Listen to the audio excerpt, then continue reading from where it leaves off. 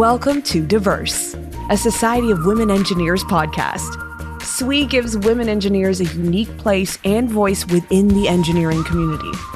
On Diverse, we highlight the incredible thought leaders and personalities in our community and discover who they are at home, at work, and in between. You can find all of our podcast episodes on Spotify, Apple Podcasts, SoundCloud, and iHeartRadio.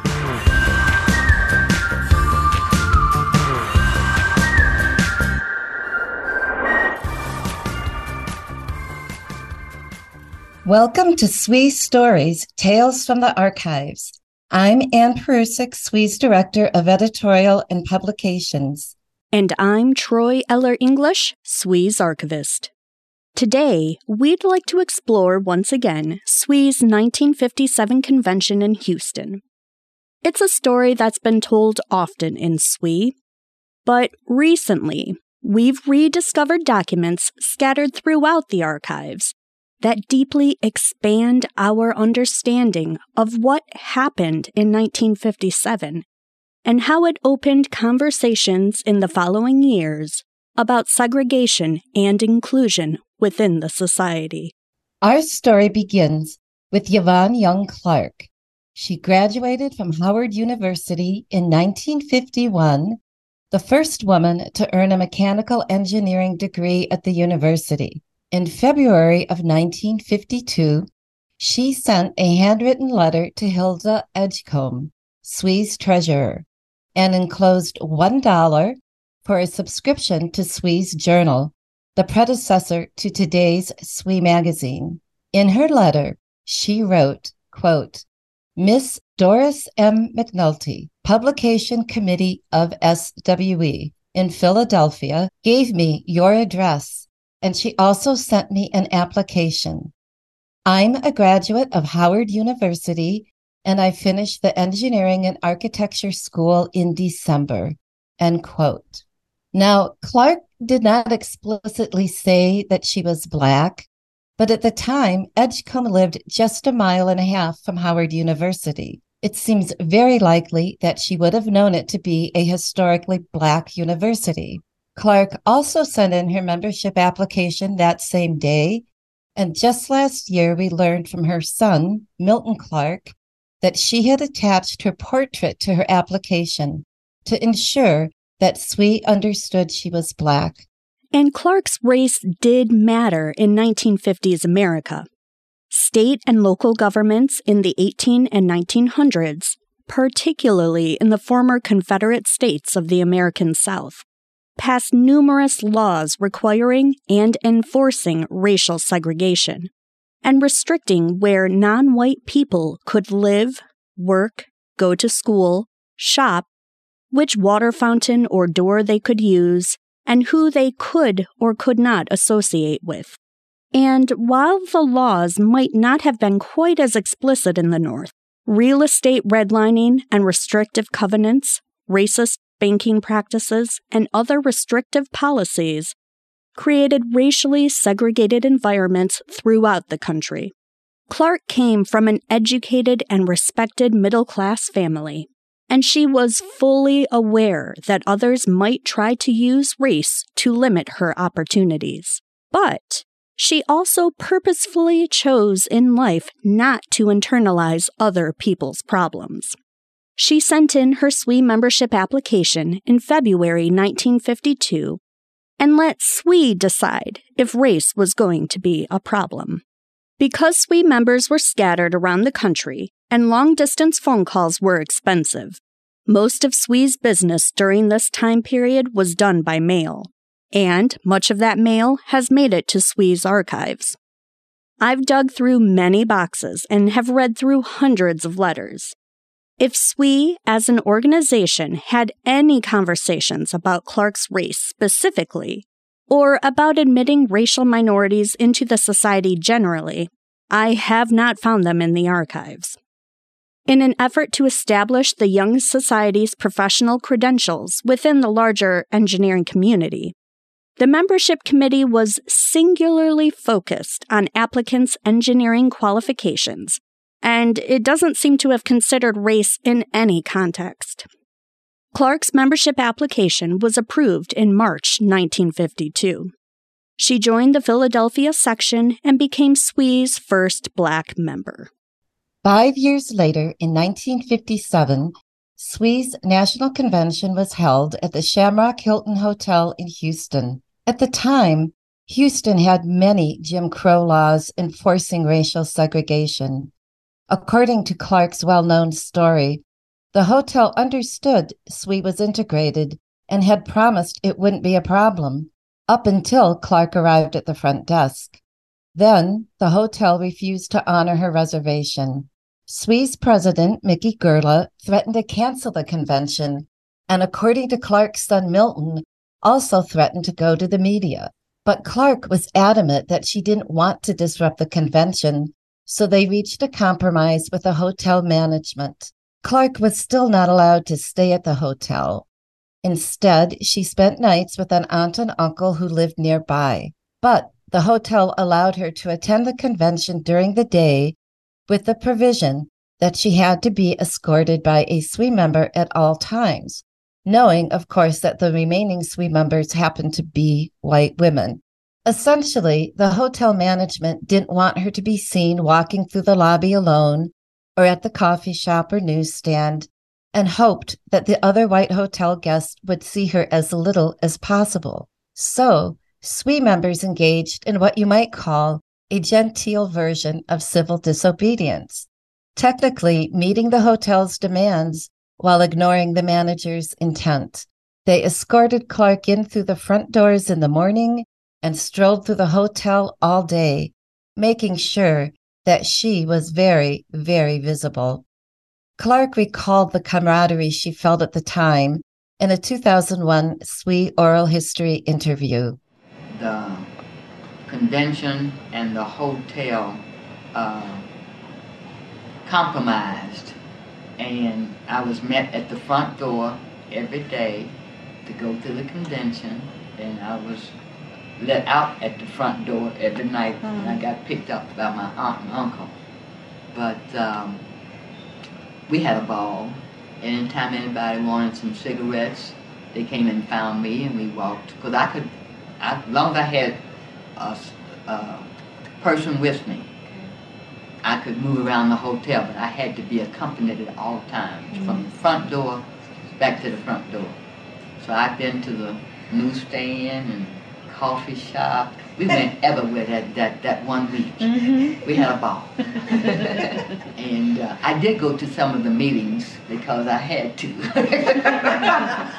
Clark's story is well known within SWE, but recently we learned that there was another side to the 1957 convention. Inez Bellamy Hazel, a junior engineer at Raytheon, became SWE's second Black member in 1952, joining the society just a few weeks after Clark. Bambi Hazel, as she was known to her friends, represented the Boston section on SWE's board of directors in 1957.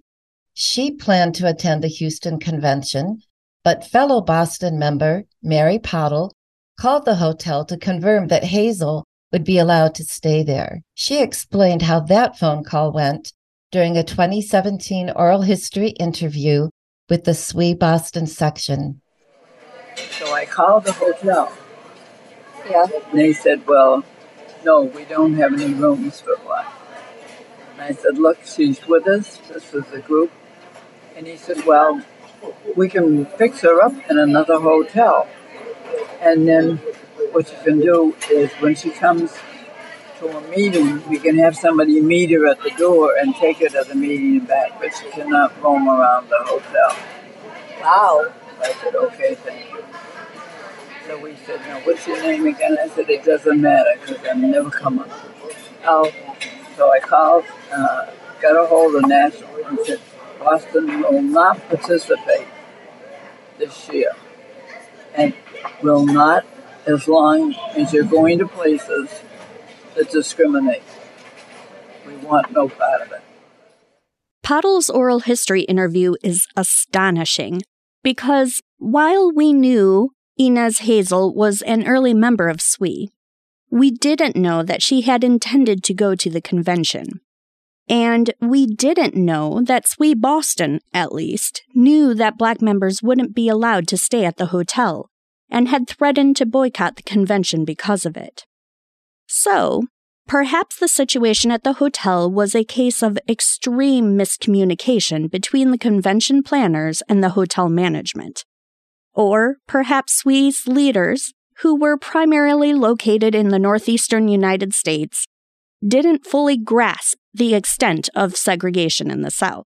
The end result was that one way or another, Yvonne Young Clark attended that convention, expanded her engineering knowledge through the technical sessions, and built her professional network. And I think that experience contributed to Clark's warm relationship with the society. She was an active SWE member throughout her life, served on the executive committee in the 1970s, became a fellow in 1984, and in 1998 was named SWE's Distinguished Engineering Educator. Clark seemed destined to have a successful career, but the technical knowledge she gained along with the networking she experienced at the 1957 convention probably made her pathway to success just a little bit easier.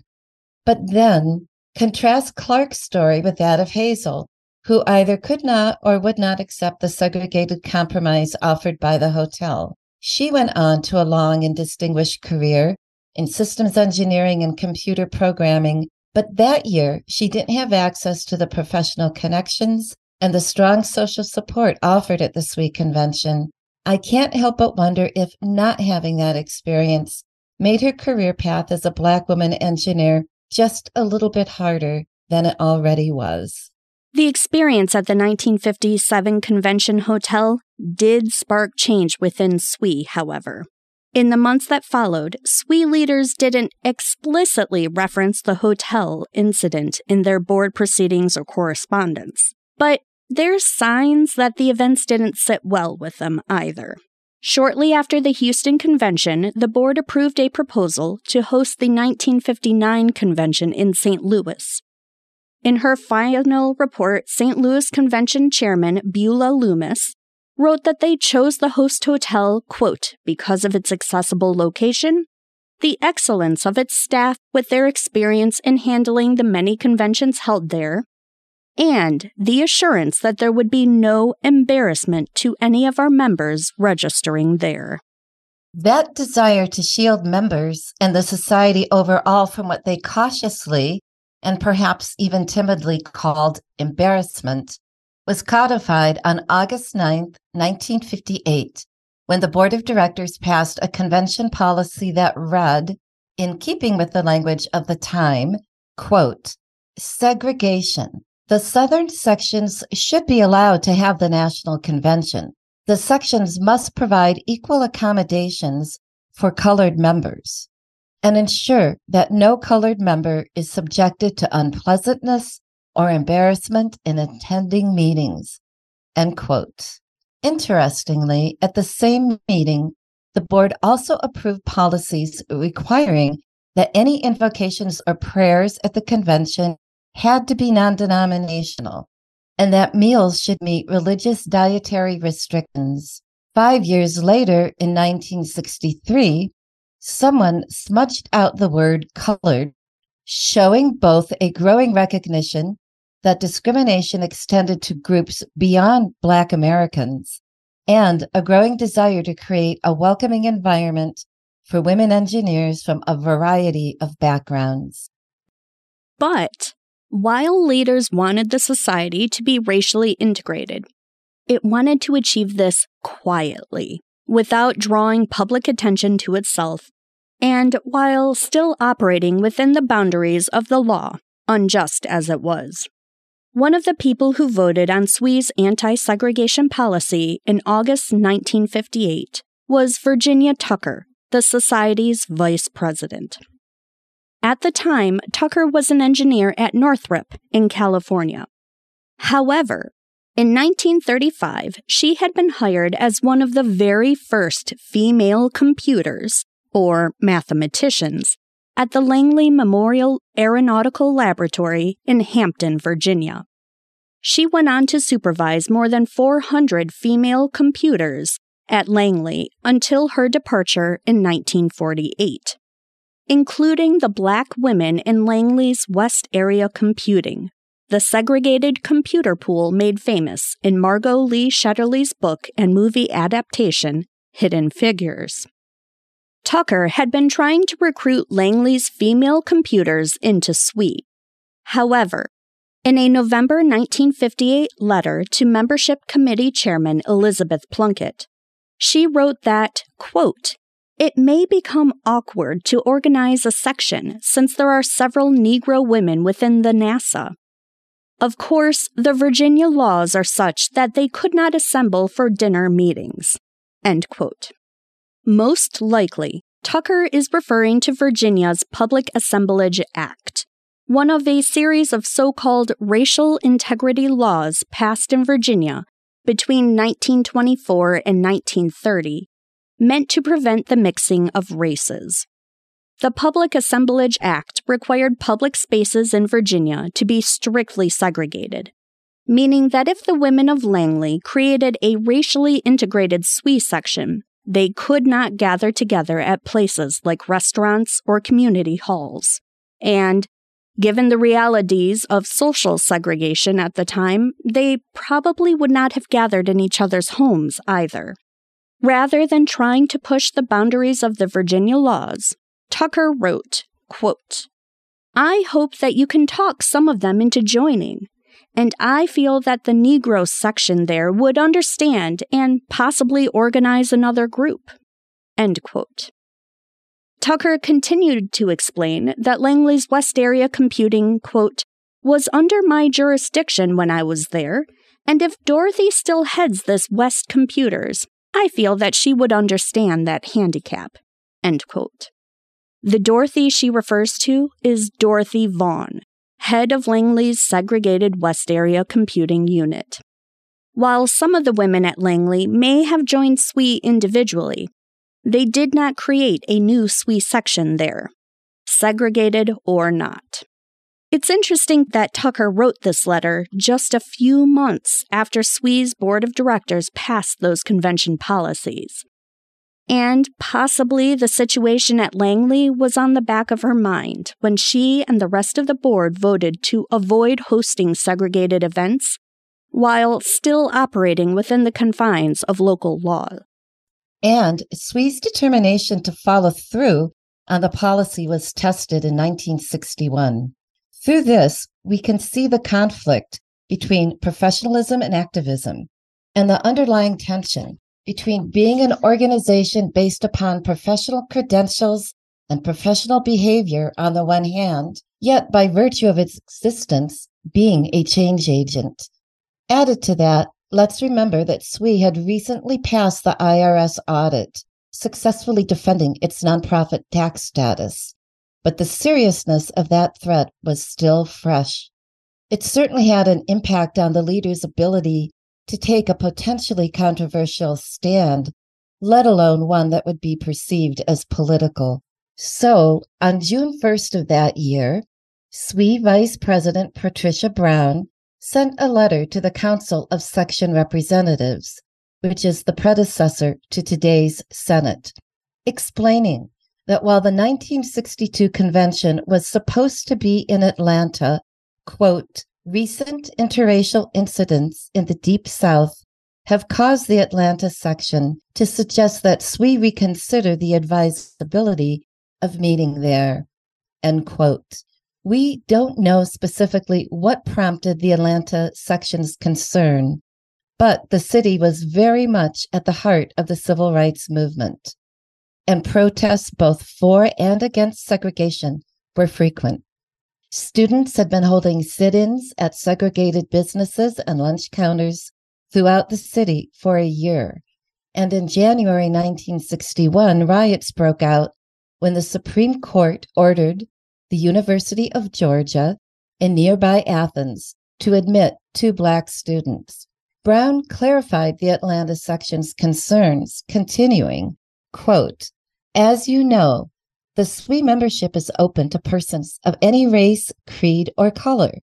We have several Negro members, one of whom attended the convention in Houston a few years ago. The Atlanta section does not mean to imply that they fear discrimination problems in the hotel and meeting areas. What they mistrust is a possible attempt by overzealous partisans of any faction to exploit the openness of our group meeting to their own ends. End quote. In other words, SWE leaders wanted a racially integrated society, but they didn't necessarily want to draw the public's attention to that fact at a time and in a place where both peaceful and violent protests were distinctly possible. I don't think we can overstate the impact of having just successfully defended its tax-exempt status after the IRS had attempted to revoke it. Leaders were particularly wary at this time about being seen as political, and having an integrated convention in Atlanta could be seen as political, regardless of their intentions.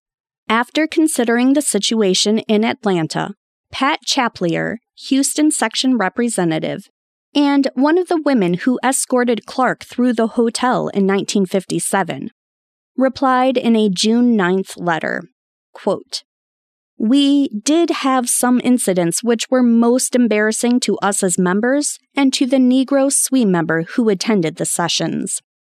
These incidents were not foreseen by us, and we certainly regret that they happened. We are very glad that they were not exploited or publicized in any way.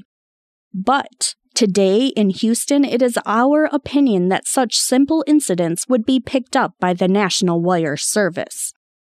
Therefore, if an integrated meeting should be held in Atlanta in 1962, we believe that the same thing would happen, only more so. Therefore, the only way for the convention to be held in Atlanta would be for the Negro SWE member not to attend. We realize that the thought of such action is galling to a professional organization. Before making any decision, the Negro SWE members should be consulted, and their opinion should greatly influence whatever decision is reached." End quote.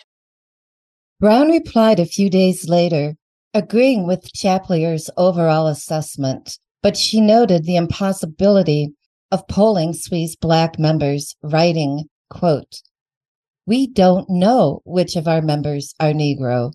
If they are section members and have attended meetings, some of the SWE members naturally know their race. We don't have any separate records of this, however, and have no way of consulting these members as you suggest." End quote. Brown also seemed to hint at the fear of protesters infiltrating the convention, continuing, quote, "Furthermore, because we do not close our meetings to members only, anyone can attend our conventions if the registration fee is paid. For these reasons, we cannot protect the SWE from possible incidents. I deeply regret the Southern progress in race relations has been subjected to so much pressure, resulting in lost ground rather than advancement.